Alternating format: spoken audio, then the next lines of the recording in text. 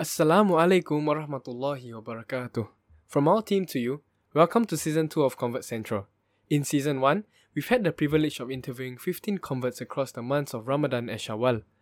This season, we have curated a plethora of topics for every Muslim regardless of our background, our interests and our races. We pray that every podcast that we upload will be beneficial to you guys, and meanwhile, enjoy listening to Season 2 of Convert Central. Assalamu alaikum warahmatullahi wabarakatuh. Welcome back to Convert Central. So Alhamdulillah, we have finished Sister Alina's series on convert marriages and the challenges. So today we are back to our fundamentals of faith.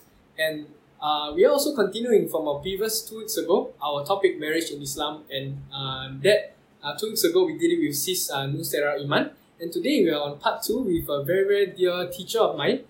We call him, affectionately call him as Mamu. And he's been a convert for many, many years.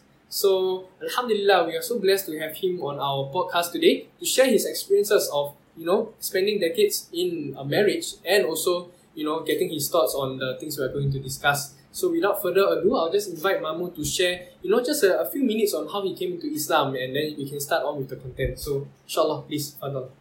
Assalamualaikum warahmatullahi wabarakatuh. My dear beloved brother Kevin, Alhamdulillah, I came to know about Islam in 1977 at the age of 21.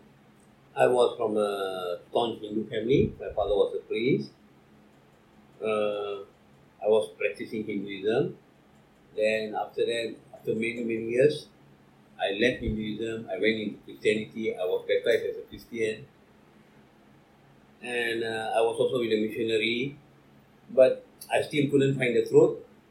I was looking for the truth. Alhamdulillah, I think Allah loves me and brought me into Islam at the age of 21, that is on the 10th of August 1977. It's already more than 40 over years I've been into Islam, and I took up a lot of Islamic studies. And during my time, very difficult to find Islamic teachers who teach in English, mostly in Malay. And in Tamil, but mostly in Malay. Very difficult to find English teachers. So I struggled. I strived myself. I managed myself. Alhamdulillah, with the blessing of Allah, I studied with so many teachers. And I gained my Islamic knowledge in many fields. And Alhamdulillah, I tried all my level best by practicing. And Alhamdulillah, with the blessing of Allah and the blessing of the Prophet Muhammad Sallallahu Alaihi Wasallam, today I'm able to advise myself, advise others, my own family members. My wife is a born Muslim, and my son-in-law is a convert Muslim also. He's my own sister's son. Alhamdulillah, he got married to my daughter. And Alhamdulillah, we are living a marriage life with tranquility, harmony, and peace. Alhamdulillah, Alhamdulillah. So, thank you so much for sharing your story. Alhamdulillah, I'm sure we'll benefit a lot from your experiences, from your wealth of experiences being a convert and also being a married Muslim. So, without further ado, we'll go into the content of today's podcast.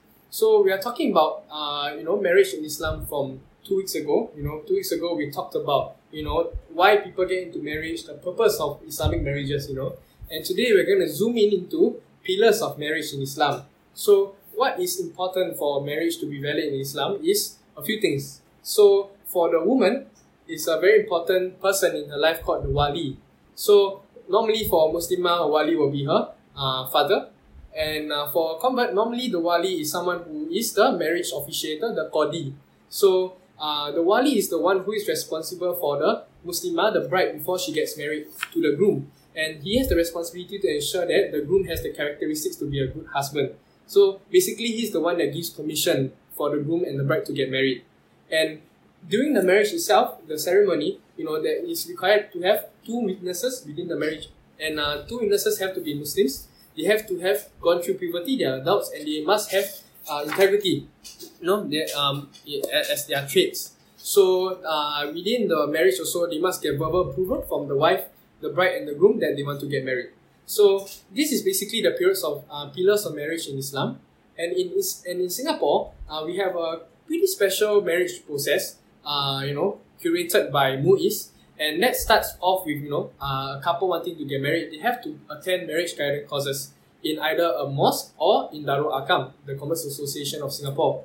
So that course is normally paid for by the couple themselves, and they will teach them about the roles and responsibilities of the husband and wife in marriage, what is fundamentals of marriage, pretty much what we do here, but much more in depth than what we can share on our podcast, because it's only 20 minutes each. After they finish the course and they get a certificate, they can apply, to get married at the Registry of Muslim Marriages of Singapore, and they have to go for interview by the Qadi in ROMM itself. Subsequently, after they have been passed by the interviewer in the ROMM, they can book a Qadi on the website, on the portal of ROMM, and then after that, that is when they select the date for their marriage. So subsequently, before the marriage, the groom has to prepare something called the mahar for the bride. And in Singapore, in Islam, the norm is about $100. But in our society, we do know people who go much quite excessive in their mahar. So this is something to be discussed with our teachers and family members before we proceed. And finally, after we prepare that, we will head on to the marriage. So after the bride and groom are prepared, everything is prepared, they will get married, and inshallah they will live the rest of their life as husband and wife. So we will move on to our discussion where we will get Mamu to join us again. Okay, so the question to Mamu is that in Islamic marriage, right, who has the ultimate decision in getting married? Is it the wali for the girl, or the qadi in the case of a convert Muslimah, or the girl herself? Who has the ultimate decision in getting married? For a convert lady, since their parents are not Muslims, so the Qadi will become the Wali Hakim, guardian, and he will take the responsibility, and he will get the consent from her and get her married off to the bridegroom. That is for converts. Because the parents are not Muslims, so in Islam, it is not valid. So that is why for converts, they always ask the Wali Hakim, that is the Qadi, to be the Wali Hakim, that means the guardian, and he will ask the consent of the bride, and once he gives the consent, inshallah, they will start with the solemnization. I see. So if the bride, last minute she decides to not get married, can she? Or once it's settled? Because before the solemnization, the Wali Hakim or the guardian will ask her, he says, I, Robia, appoint so and so as my Wali Hakim to marry me to so and so. So if she doesn't want to give the consent, then the Wali Hakim cannot proceed with the solemnization, because she has all the right. Nobody can force her, because in Islam nobody can force anybody to get married. You must get the consent of the women, of the bride. That is very, very important in Islam. So especially for converts, if once she gives the consent, she will give the consent to the Wali Hakim, the guardian, and then he will be appointed by her to make her get married to her future husband. Understand. So, a lot of people say that, in Islam, the women doesn't have a choice. In Islam, the women are suppressed in marriage. They don't have a choice but to get married. But that's not the case. In Islam, the woman has all the rights to reject the marriage if she doesn't feel comfortable, or she doesn't want to go through. For any reason, she has the right to do so. So this is something that we have to drive home to everyone who is listening, that Islam is not a religion that oppresses the women in the decision of, marrying someone. And in Islam, women have the equal rights. So we have to respect their equal rights. There's totally agree with that. So inshallah, we'll move on to the next part of the podcast where we talk about selecting a spouse. So in Islam, we have been given certain criteria to select a spouse for marriage, and that comes in the form of a few narrations of the Prophet sallallahu alaihi wasallam. So he has mentioned, it has been narrated that he has said that women may be married for 4 reasons. One is for her beauty, next is for her wealth, next is for her lineage, and lastly for her religion. And he moves on to add on and says that choose the one with religion, for that will be safer for you. So in another hadith, the Prophet ﷺ mentions that if there comes to you a person whose religious commitment and character you are pleased with, to propose to marry your daughter or what, then marry her to him. Otherwise there will be fitna in the land and widespread corruption. So this means that, when a man who has good characteristics and good deen comes to ask for your daughter's hand in marriage, and there's no issues between them both, us as parents, eventually we'll go on to be parents, we'll be met with the decision to do so. Even though we have some personal reservations about the man, if we know him to be a good man, there shouldn't be a reason why we would to reject the marriage if both men and women are good Muslims. So that the earlier hadith we also mentioned about choosing a spouse. The 4 criteria are permissible criteria for which we can choose a spouse: beauty, wealth, lineage, and religion. But the Prophet ﷺ has even added on to give us additional guideline that we have to choose the one with the best deen, to get married, because that is the best for us. So that's the first priority. Yeah, exactly. Yeah. So next we'll move on to a discussion.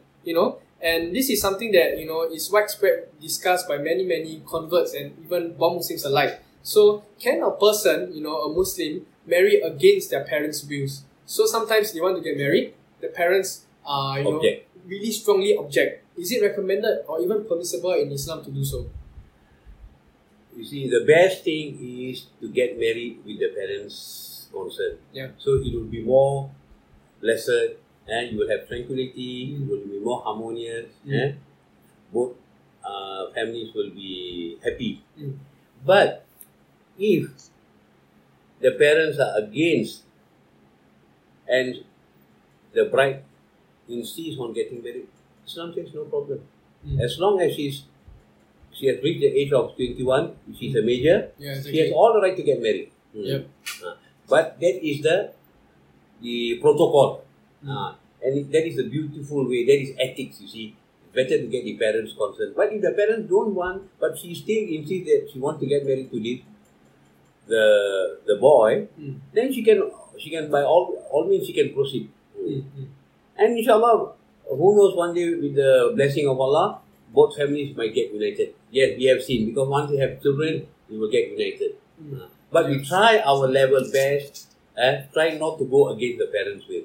If possible, try to get the parents' will. But if cannot, what can we do? Because you think that this this bridegroom is fixed for you, and he also thinks that both of you can live a wonderful life, and why not just proceed with your marriage life? So alhamdulillah, that is exactly the answer that should come to the question. Definitely there are some guidelines that we have to follow, right? So firstly, the first and foremost thing is we have to ensure that we try our best to get our parents' consent and their blessings. That's the first thing, right? And then secondly, in the case where we are not able to, then we must make sure that we are making the right decision. That means making sure that we do our due diligence in making sure that we are marrying the right person. That means praying our istihara prayers to make sure that we are under Allah's guidance to carry on with the marriage, and also making sure that the person that we are getting married to is a good Muslim. Otherwise there will be grounds to why the parents say no, and then that's when we have to obey our parents.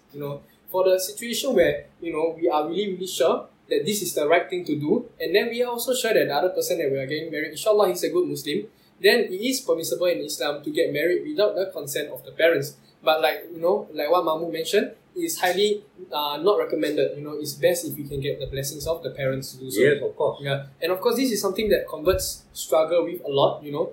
Even for converts, our parents may be non-Muslims, so they might, even after we become Muslim, they might not agree to us marrying another Muslim. They might still want us to marry maybe a Chinese non-Muslim, in my case.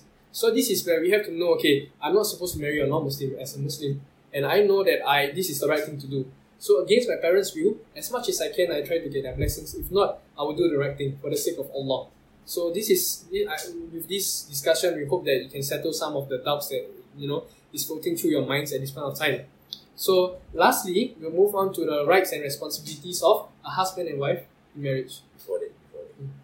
You see, that is why we have to find ways and means, try to talk to our parents in a very diplomatic manner, and try to win their heart. Yeah. If you can win a woman's heart, don't tell me you can't win your parents' heart. If you can win your parents' heart, then your marriage will be a beautiful marriage. Yeah. If you have the talent of winning a lady's heart, Don't tell me you cannot win your parents' heart. They have been with you for so long. Am I right? I feel like that's advice for me as well. So that plays a very important part. You see, because if you want to be a good Muslim, you must be very diplomatic. You must learn how to win people's heart. Because Islam says love. In all situations, we must respect our parents, whether they are Muslims or they are non-Muslims, especially for converts. You must love your parents, must respect your parents. Try to win their heart. Inshallah. Ask Allah to make them accept. It's like what you say, pray istiqorah. And talk to Allah. Ask Allah, say, Ya Allah, make my parents give the consent, Ya Allah. So you'll be more happy. We will find more happiness and more pleasing. So this is what I'm trying to say. You see. So if you can win a woman's heart, you should be able to win your parents' heart also. So we have to balance both sides. Yes, you can't correct. keep focusing on just the spouse and you forget the parents. It's diligence on both sides. Because wives comes later. You see, the parents is the one who gave birth to you, and they have been there forever for you. That brings me to the point, even after we get married, and in the case where, sadly we don't get their consent, we don't get their blessings, we still get married, it doesn't mean we cut ties with our parents. No, you are not supposed to. We are still supposed to be filial children, we are still supposed to serve our parents, even after this decision, after the marriage. That is the obligation. It's a responsibility of a Muslim towards their parents, whether they are Muslim or non-Muslim. Definitely. Alhamdulillah. Thank you so much for sharing. Oh, you're most welcome. So, we're going to move on to the last part of our podcast, which talks about the rights and responsibilities of a husband and a wife in marriage. So this is something where people like to talk about nowadays because they like to say that, in the Islamic marriage, the husband has all the power and the wife doesn't have any power. Islamic marriage is just an exchange of money and in some cases, sexual favors from the women to the men. And this is something that, Muslims reject. This is not what Islamic marriage is just about. So I'm going to share with everyone here the brief roles of a wife and a husband in marriage, and we can have a discussion about that. So roles of a wife include treating their husband kindly. They're like the anchors of the household for the wives. So a Muslim woman is obliged to give kind treatment to her spouse by being polite with him and not harming her husband. And also, Muslim women are required to fulfill the husband's physical and emotional needs, and just not in the form of intimacy, but also in the form of emotional needs and as well to support him through tough times as well.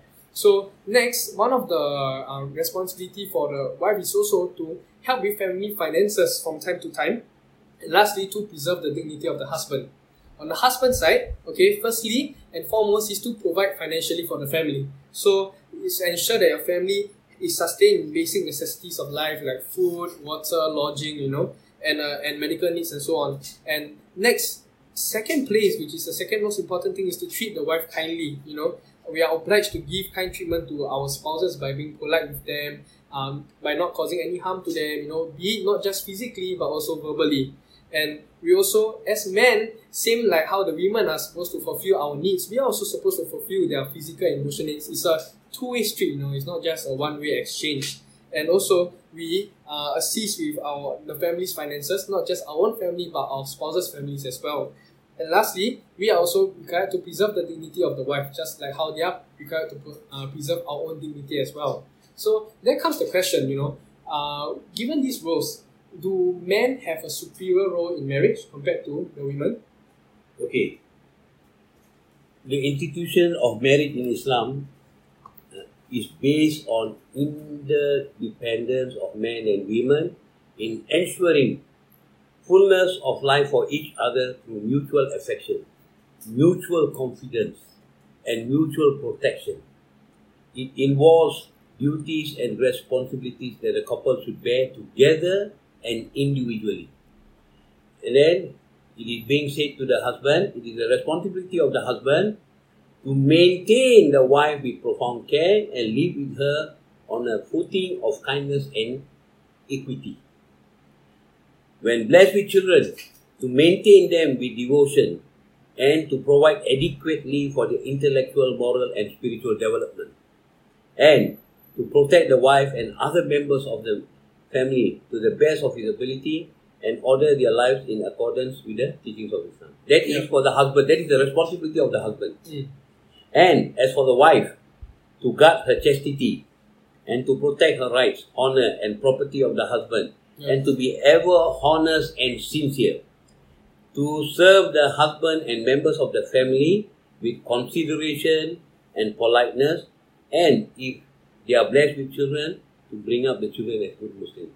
So both parties play a very important role. You see, there's a lot of talk in mainstream media that Islamic marriages are not fair to the women, and the women are only expected to stay at home. The man has all the decision in the marriage and everything. Do you think that's true? No, Islam says women have the equal rights. In what case? How is Islam fair to both genders in a marriage? Okay, like what Allah says in the Quran, the men are superior than the women. You understand? You see, the women are the backbone of the man. You understand? You see, there's always a saying, the progress of a man is behind the women. So you see, both of them have to support each other. You understand? Islam, you see, this is the misconception about Islam. Yeah. So what they are thinking, that means the wife should be a slave. No, Islam doesn't treat women like that. Exactly. But you see, the most important thing is the wife don't go against the husband. Try not to be more superior than the. You understand or not? The most important thing is, okay, if now, let's say, I want to make a decision, ask my wife, talk to her. Hey, this is what we call mutual understanding. This is Islam. Not that everything the man start demanding. That is not the way. Exactly. That is not Islamic. Exactly. Yeah. So like what Mamu has mentioned, you hear words like equity being mentioned by Mamu just now when he was talking about responsibilities. In Islam, it's not about equality, where we get the same, because men and women, we are not made the same.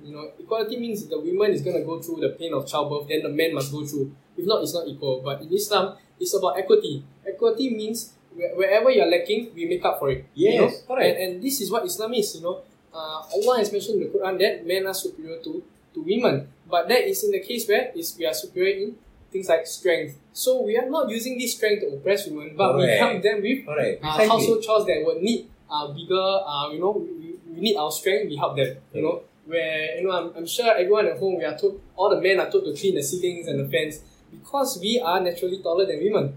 So these roles are more suited for us to do. And so, when it comes to decision making, yes, although the men are the main, source of decision making in the household, there are narrations of the Prophet consulting his wife on decisions. Like, for example, when they tried to go for Umrah, and the people of Mecca did not allow them to come into Mecca, and the companions realized that, after their long trek to Mecca, they had to slaughter their animals and give their meat to at the point of time, the enemies, they were dumbfounded, and when Rasulullah SAW told them about the decision, they didn't move, it was the first time that they didn't respond to his instruction. So instead of, making another decision by himself, he went back to his tent, he went to ask his wife on what to do, he explained to his wife. His wife said, okay, what you do now, you just, whatever you said, you do it. And he followed her advice, he took her advice to make his next decision, although he is supposed to be the one making the decisions. And he's the prophet somehow. Exactly. And this is Allah's way of telling us that, yes, although men are people who make decisions in the household, because by nature, men are more logical. In psychology, we study both genders. We find out that women are more emotional by nature and men are more objective and more rational, more logical by nature. Although this is the case, we still seek the counsel of our wives when making decisions. This is how we balance each other out in Islam. It's never the case where the men are more superior than women, and that's it. But we use the things that we were blessed, to help and complement the other gender in other ways. And in other ways, women are better than men in other aspects, which is why women have their own roles in marriage as well. They are the caretakers of children, because they have the motherly love, So this is where Islam comes in terms of equity, in terms of making sure that both genders have their specific roles and responsibilities. So, Alhamdulillah, before we end our podcast, I just want to ask Mamu if he has any parting advice for converts who want to get married. my best advice is go and seek knowledge. Make yourself knowledgeable first. So when you have knowledge, then you will know how to get married and live marriage life with tranquility. So that is very, very important. And understanding, mutual understanding is very important. And you see, most of the some of them, they have misunderstood of superior. That means they were thinking, that means the husband is the one who controls. That is not the that is a misunderstood misconcept. The meaning of superior means you work together. You understand or not? You work together. You help her. You understand? And she help you. See, the prophet has even do household work. He has a prophet. So, but you see, what we are thinking that if me as a man by doing housework, it means our status when no. Come on, you're in your own house, you are living with your own wife and your own children. What's wrong with doing with the household work? You understand? Yeah, exactly. Your status is not going to go down. Am I right? You want your status to go down, or you want to have problem in your family? Which one do you want? If you think your status is going to go down by doing all this work, but you're going to have problem.